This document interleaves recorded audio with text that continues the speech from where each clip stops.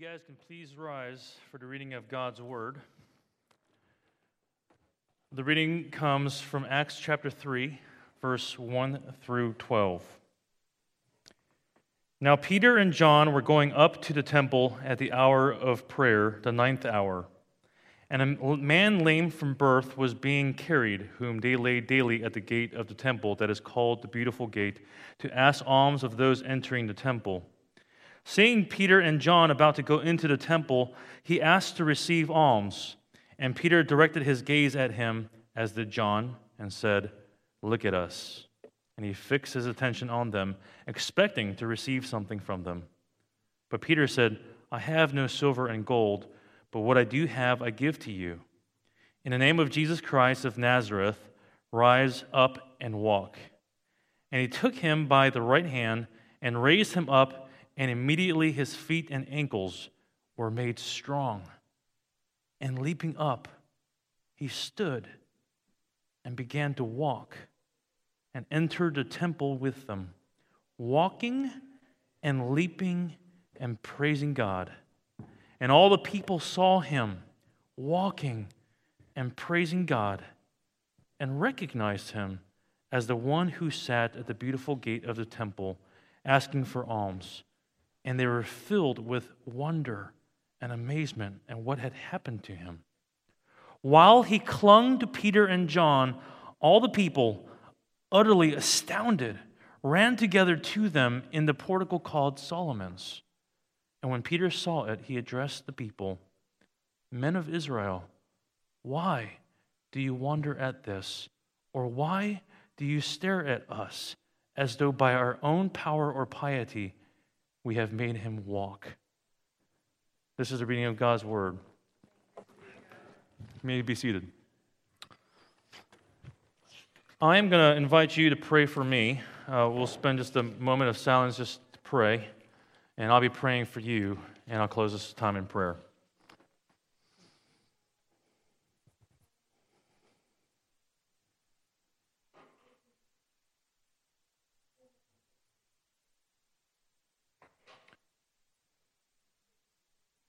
Lord Jesus, you are the one we need to learn from. It is your voice we need to hear. And we are unable to hear it. We are deaf unless your Holy Spirit enables us to hear. Give us eyes to see, the ears to hear. Give us the malleable hearts that only you can bring, that we might hear exactly what you want us to hear and no more, nothing else. We pray against the evil one who loves to snatch the truth and take it away, to distract us, to dispel lies to us. And we ask for your Spirit's power, that we might be able to hear the voice of our Heavenly Father and nothing else. Give us faith to believe. Your word tells us only your Spirit is able to give us the gift, the ability to respond to your grace. Without your help, we are powerless to respond. So give us the ability, give us the delight. May our hearts leap at your word, your truth for us. We pray for those who are disheartened. Give us courage. For those of us facing temptation, give us strength. For those of us doubting your goodness, give us faith in your goodness in the midst of our trials. As Travis prayed, give us courage and help us to see that our cup overflows in the midst of our circumstance. We pray that you be glorified now, and that you would guide my tone, and that you would guide the meditations of our hearts, and you would be honored today. We pray in Jesus' name, amen. Now, I absolutely love this city. Amen? I mean, I love the amenities. I love the tea, how I can get around anywhere. I love how there's always so much to do. I love the proximity to the water. And I love everything about this city. I mean, my wife, Kendra, and I, we recently bought a place in East Boston. And we love the city so much that we want to be here for the long haul. And we really consider this to be our home. But there's one thing about this city that I absolutely hate. And that is Tom Brady and the New England Patriots. Needless to say, I was extremely disappointed last week when your New England Patriots won a Super Bowl.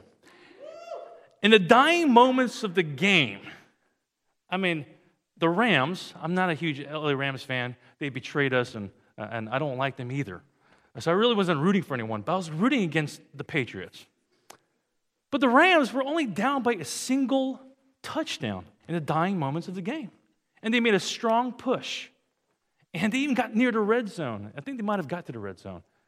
And in a single play, the New England Patriots intercept the ball. And at that moment, all hope was lost. In a single moment, in a single decisive play, all hope was lost. Like a football, all hope was deflated. Pun absolutely intended. I know that was a cheap shot. But everyone knew at that moment that it was all over, that there wasn't enough time to come back. There wasn't enough runway. There wasn't time on the clock. All was lost by the interception. That was the death blow, the all is lost moment. When is that moment for you? Perhaps for some of us, it was when we blew it in a relationship. We disappointed a friend. We betrayed a loved one. We said harmful things that should never come out of anyone's mouth. We can't take it back. We didn't come through. And no matter what we say, no matter what we do, no matter how many times we apologize, we just know things will never be the same. Perhaps for some of us, it was when we reached for the bottle and we reverted back to old patterns. And we know that such behavior could be destructive not only to us, but to those we love most. And yet, no matter how much we try, we find it very difficult to leave those old patterns behind. And what we need in this moment, what we need in those moments where all hope is lost, where we lose courage, when we lose strength to continue, is we need someone from the outside. We need help to assist. We need help to get us through. What we need is strength and hope. We've been looking in the book of Acts, and we're going through a series called The Church Empowered, and we've been looking at how God has provided his people strength and his church hope. And as we come to our passage today in Acts chapter 3, we find that there is a lame man who is in need of that very thing. So what can we learn from a lame man, or the story of this lame man? And how can it provide us with strength and hope? So I've got two questions today. Two questions to guide and track our line of thought and where we're going. First, where is hope lost? Where is hope lost? And second, where is hope found? Where is hope lost? Where is hope found? That's where we're going. So first, where is hope lost? Now, when we come to our text, we find that the apostles Peter and John are headed to the temple to pray. The text tells us it's the 9th hour, which is around 3 o'clock in the afternoon. Everyone knew that was the time to pray. That was the time to flock to the temple with sacrifices and prayers. And it was during this religious hour that they encounter a man who has been born lame. He has never known a single day in his life where he was able to take a step. He was a congenital cripple from the get-go, from birth. The entirety of his life, every bit of it, all over 40 years of it, he was in desperate need of the help of others. Consider this man's employability. There were no such things as desk jobs. There were no laws against discrimination, no concern for equal equality. The only way he was able to eat, if he wanted to eat, he had to beg. And that's precisely what takes him to the temple. He's there because there's a lot of traffic, and there's a lot of opportunities for someone maybe to take notice, to take pity, and to throw him some change. Moreover, we are told that this man is so helpless on his own that he was unable to even position himself for survival. He had to actually get help from someone else daily for them to actually carry him to his post each and every day so that he might have a chance to make it. Left on his own, all hope was lost. He had no idea that when he encountered Peter and John, that his life was about to change. I mean, all he could hope for was some extra change, some food to eat, to get enough to get through the day, through the week maybe. But that was it. And what God wanted for this man was to restore him and to make him whole. And so Peter says, I'm sorry, I've gotten no change, but what I do have, what I've got is Jesus. And I know his power. And by his power, by his name, by who he is and what he represents, by his goodness, by his name, rise and walk. The author, it seems as though he intentionally slows things down. He wants you to see what he sees. We know that the author of this book is a physician. And his mind is blown. And so he describes the event unfold with mind-blowing details. Verse 7, and he took him by the right hand and raised him up, and immediately his feet and ankles were made strong. And leaping up, he stood and began to walk and entered the temple with them, walking and leaping and praising God. And in case we missed it, and all the people saw him walking and praising God and recognized him as the one who sat at a beautiful gate of the temple asking for alms. They were filled with wonder and amazement at what had happened to him. It's as if Luke, the author, is trying to say, look, I'm a physician, and I am not able to heal anyone like the way this man was healed. This man was born a cripple. I mean, he never even learned how to take a baby step. And yet, without any muscle memory, without any time for rehab, he gets up, he takes a step, and then he takes another and another, and soon enough, this man is leaping. He is leaping. When was the last time you leaped? Perhaps it was when your team won the Super Bowl. Perhaps it was in middle school when you did jumping jacks or somersaults or cartwheels, or you did flips on a trampoline. But this word leap, I mean, it seems excessive for an adult. But here is a man for over 40 years who has never taken a step in his life. And we find that he is leaping. What else can I do? If you guys have seen the movie Spider-Man with Tobey Maguire, then you might agree with me that the best scenes of the movie are when he's just beginning to discover his Spidey powers. Like, whoa, dude, I can climb walls. I can shoot web. I can leap. And he jumps from one building to another, and then he makes even a bigger leap, and then he makes it a bigger leap. And then soon enough, we find him jumping from building to building, bursting out, woohoo! Yippee! And he's leaping because he can. Imagine the newfound abilities of this man. Maybe he's doing somersaults. Maybe he's doing cartwheels. Who knows? But this man is leaping. The people recognize this beggar. It is apparent that there has been a complete metamorphosis. They recognize the man for sure. And they're going, what's that about? What's that about? And so the paparazzi get around Peter and John, asking them, really, they want to know. What's that about? It is apparent that this cripple, this beggar, is asking the same question. I mean, he is clinging to Peter and John. Now, why is he clinging? Well, it's not because he's a cripple. It's not because he's lame.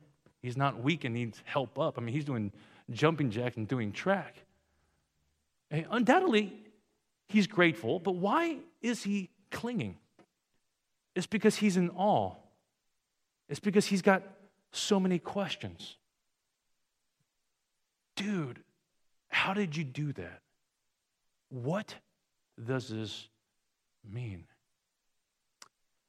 The Apostle Peter finds it necessary to stop them in their tracks and says, dude, this whole restoration has got nothing to do with my power and piety.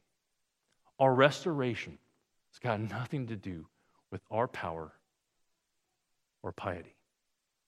Perhaps you came here today hoping for 3 points in a poem.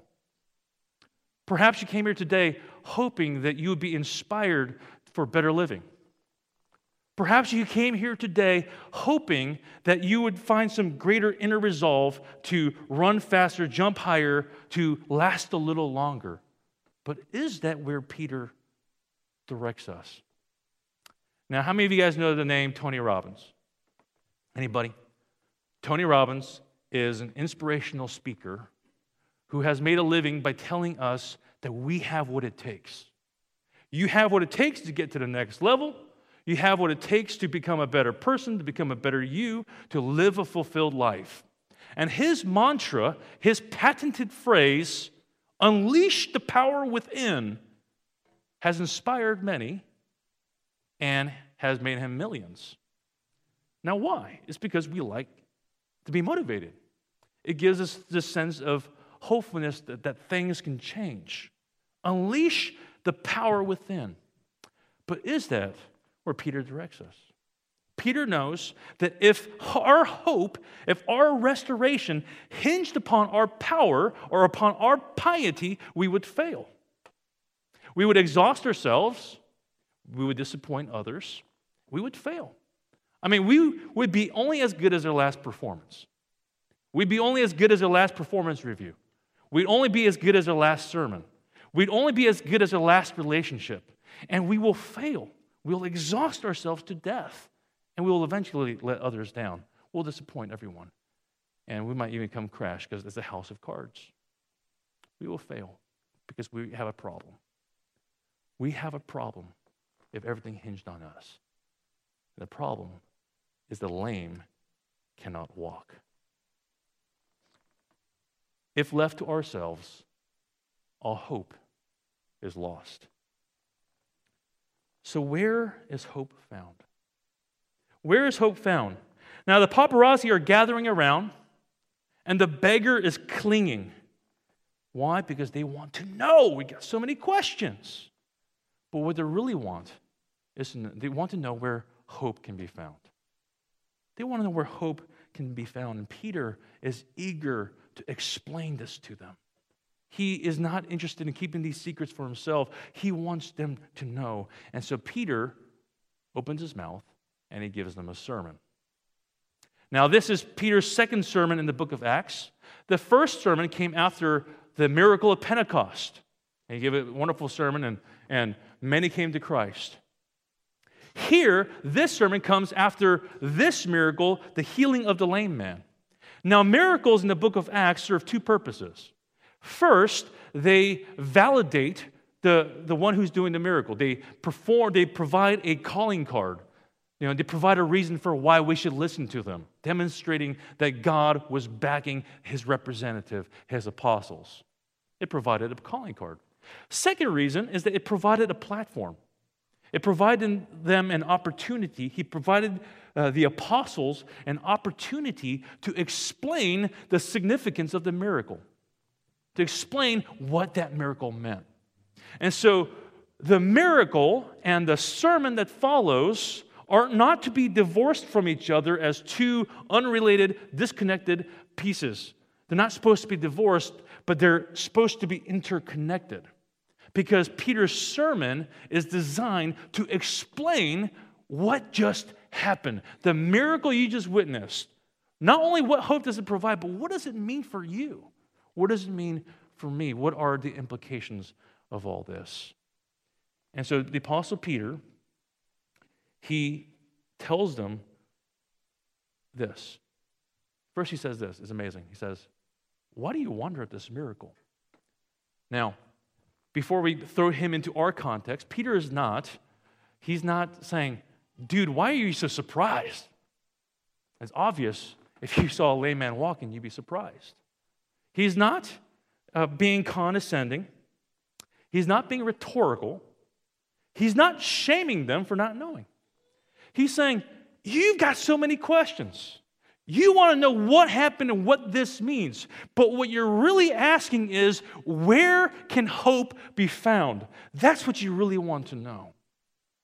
And so, let me tell you. And so he opens his mouth in verse 13. The God of Abraham, the God of Isaac, and the God of Jacob, the God of our fathers, glorified his servant Jesus, whom you delivered over and denied in the presence of Pilate when he had decided to release him. But you denied the holy and righteous one and asked for a murderer to be granted to you, and you killed the author of life, whom God raised from the dead. To this we are witnesses, and his name, by faith in his name, has made this man strong, whom you see and know, and the faith that is through Jesus has given the man this perfect health in the presence of you all. Now, we listen to Peter and think, dude, this man needs some serious PR help. He needs a speech editor. I mean, really cool stuff is happening. Things are going great. Lame people are walking. And he comes in with, you killed Jesus. I mean, talk about killing a party. Talk about being a killjoy. Now, why is Peter saying this? What is Peter up to? What's he getting at? Peter knows that if we're going to find hope, we need to find hope in the right place. And the only way we're going to do that is if we ourselves are able to identify with this lame man. Now, sin has affected the entire cosmos. There is not a single square inch in the cosmos that has not been affected by sin. And so when we see this lame man, when we see this lame man being healed, the whole purpose of miracles is not to razzle-dazzle. It's not to create oohs and ahs. It's not like America's Got Talent, like, oh my gosh, that's such an amazing trick. The whole notion of miracles, the fact that miracles exist, the fact that we're looking for miracles demonstrates that there's something terribly broken in the first place. And there's something wrong here. And the condition of this man, this lame man who was born lame, points to the real issue. It points to the fact that we ourselves are spiritually lame. It points to our own spiritual lameness of being born in sin. And this is why Peter asked the people to recall their history. He asked them to examine their own moral track record or lack thereof. He says, you killed Jesus. How blind must we have been to have missed the chosen, the coming servant that came for us? And how could we have missed it? How blind must we have been to have missed the long-awaited servant that had been promised and spoken of for years and years and years and years and years and years and years?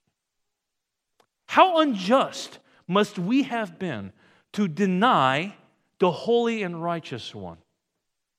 How vile must we have been to have murdered the author of life and demanded the release of a murderer instead?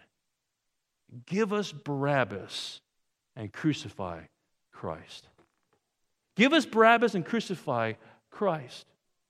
Now, the movie the movie Passion of the Christ was directed by Mel Gibson.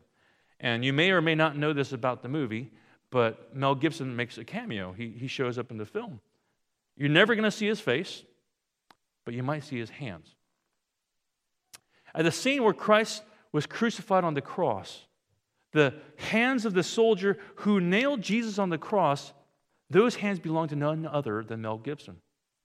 And by that gesture, he was trying to underscore that he himself, first and foremost, is responsible for the death of the Son of God.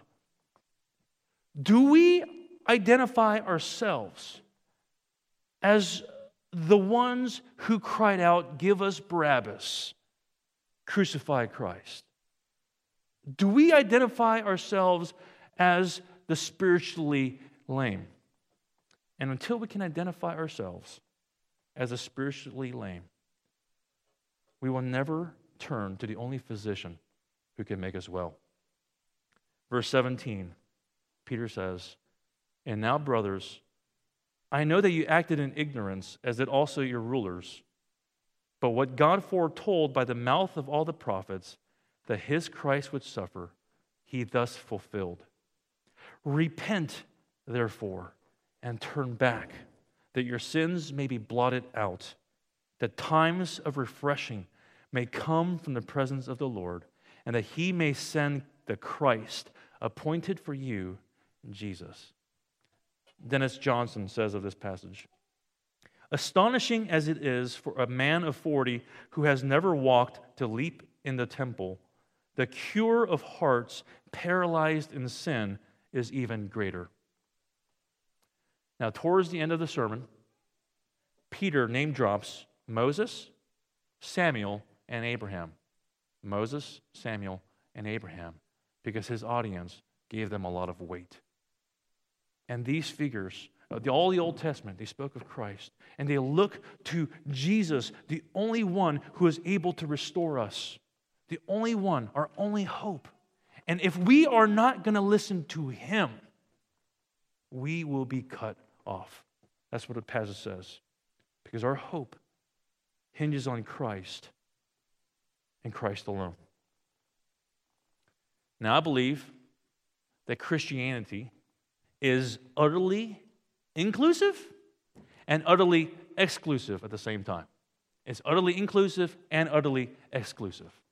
First, Christianity is utterly inclusive. Christianity extends hope to everyone without discrimination. Religion says the good are in and the bad are out. But you see, that's only hope for those of us, the few of us who have everything together, which the Bible tells us is nobody. But what hope is there for those of us who have completely blown it and can never make things right? What hope do our children have when they go off the deep end and profoundly let us down? Christianity qualifies those who are not qualified. Christianity qualifies those who are not qualified. And I love that because it says that if there is nothing in me to qualify me for God's love, then there is nothing in me to disqualify me from God's love either. If there's nothing in me to qualify myself for God's love, there can be nothing in me to disqualify myself from God's love either. And that, my friend, is extremely good news for those of us who do not and cannot qualify. And that's all of us. And Christianity is utterly inclusive because it extends hope to everyone, including the lame. Christianity is also utterly exclusive. It's utterly exclusive. Christianity says that we are utterly lame. In fact, we are so utterly lame that there is only one physician who is able to heal us. Now, perhaps you've had a loved one who go through a surgery, or perhaps you were told that your child or your friend or your spouse or yourself could not just go to anybody. You would have to go to a specialist. In fact, you would have to go to the specialist of the specialist. Maybe you would have to fly to another city, to another hospital, to someone more knowledgeable, to someone who knows what they're doing, another country. And the more dire of a circumstance you're in, the more specialized of a surgeon you need. And we are so utterly helpless, the Bible tells us, that there's only one physician who is able to make us well. One physician is able to make us well. There's no alternate power or piety. There is no alternate program or philosophy. There's no other way, no other alternative.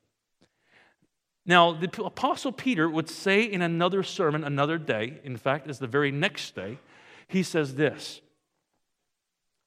"And there is salvation in no one else, for there is no other name under heaven given among men by which we must be saved." You say, that's so narrow. That's so narrow.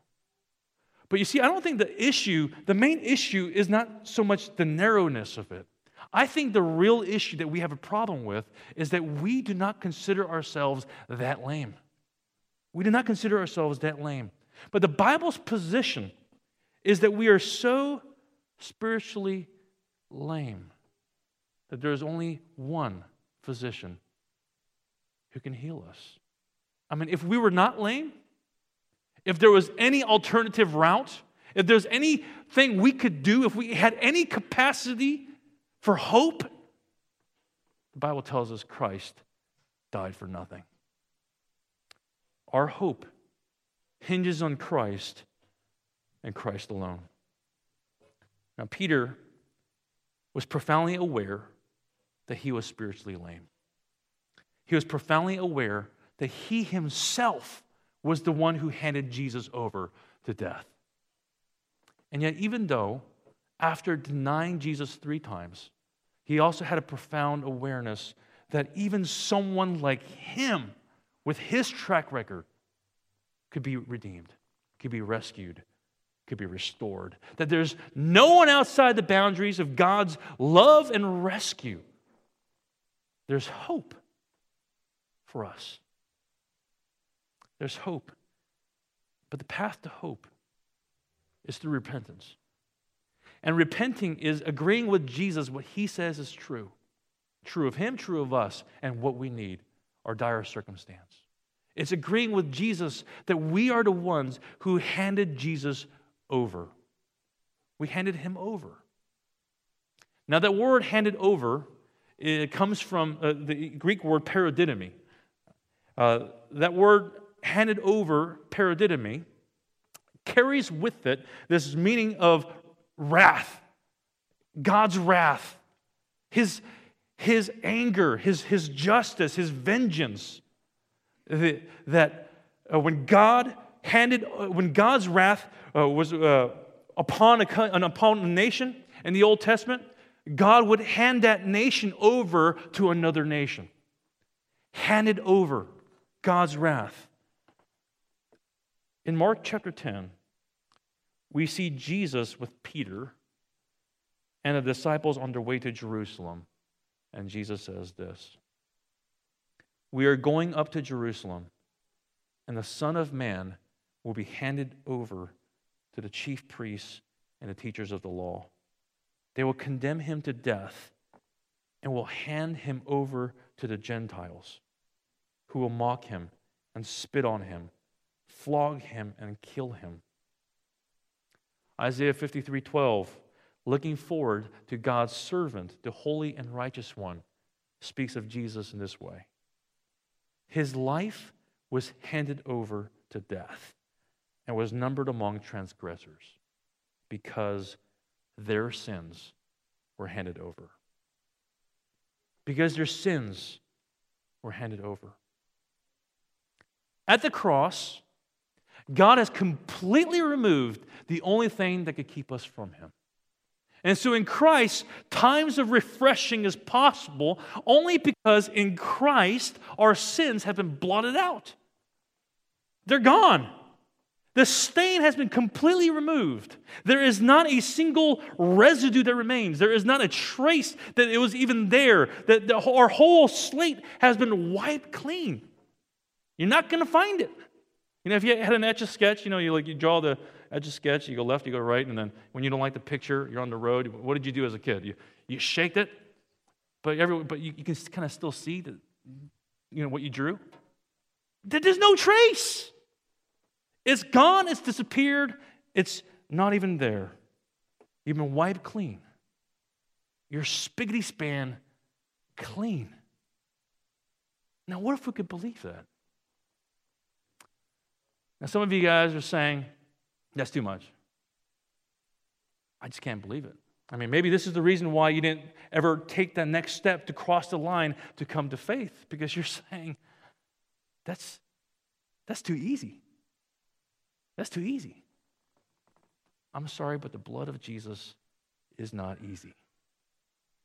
Some of you maybe have not crossed the line to come to faith because you think, clean? Me? You would never use that word to describe you, and you have a hard time owning that word to be true of you. Clean? Me? But what if we could embrace that? That could be true of us. I mean, what if from the depths of our being we were able to embrace the notion that before God, that He cannot hold anything against me, that all my sins have been handed over to Christ, and that when He sees me as spickety-span clean. What if we could actually embrace that to be true for us?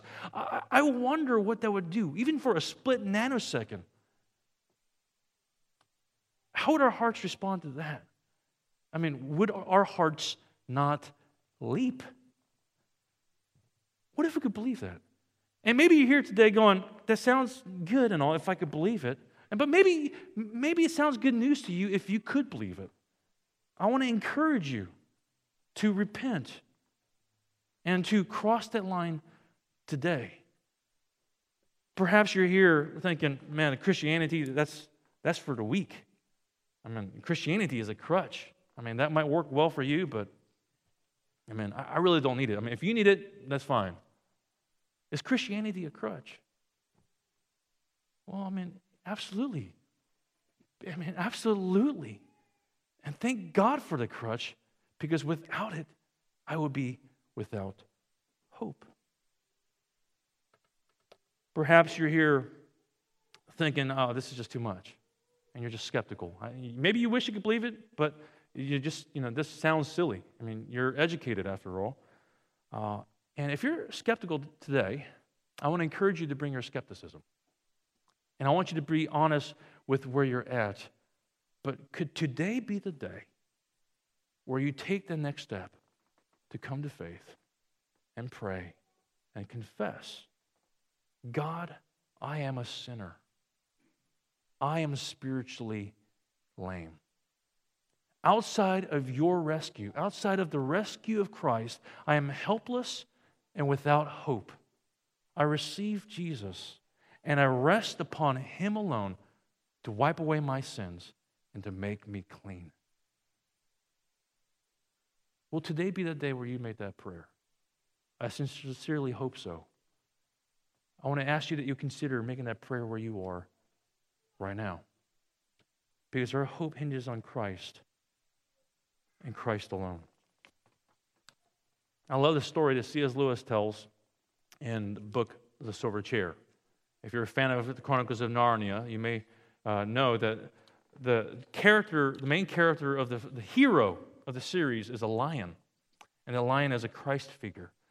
And he's good, but you're not sure what to do with a lion. I mean, who can be in the presence of a lion without having your knees knocking? And he's good, but is he safe? I mean, of course he's not safe. He's a lion. And we're never quite sure what to do with this Christ. We're never sure what He's going to require of us. We're never sure what He's going to do to us, for us. And we are terrified. But He's good. In the movie, in the book, The Silver Chair, C.S. Lewis speaks about a young girl named Jill. Now, Jill has entered into a strange and magical country where she finds herself alone in the woods. She finds that she is dreadfully thirsty and hears the sound of running water. She comes to an open glade and sees a beautiful stream of water, and just the sight of it makes her feel 10 times thirstier than before.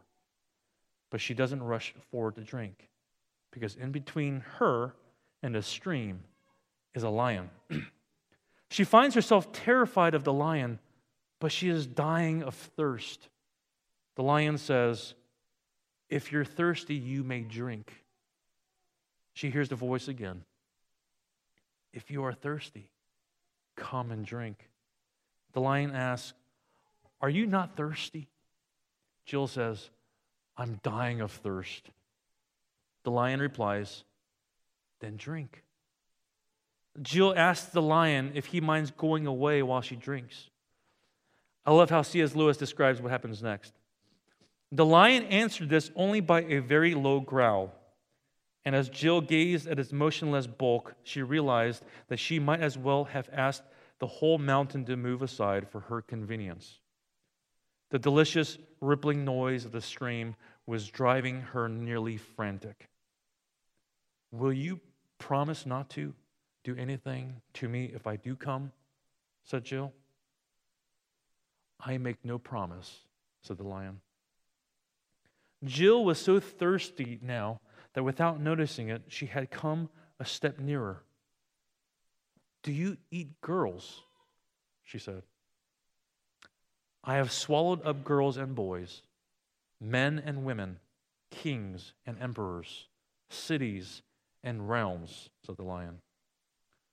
I dare not come and drink, said Jill. Then you will die of thirst, said the lion. Oh dear, said Jill, coming another step nearer. I suppose I must go and look for another stream then. And the lion replied, there is no other stream. Our hope hinges on Christ and Christ alone. Let me pray for us. Heavenly Father, I want to pray especially for anyone here who does not yet know you.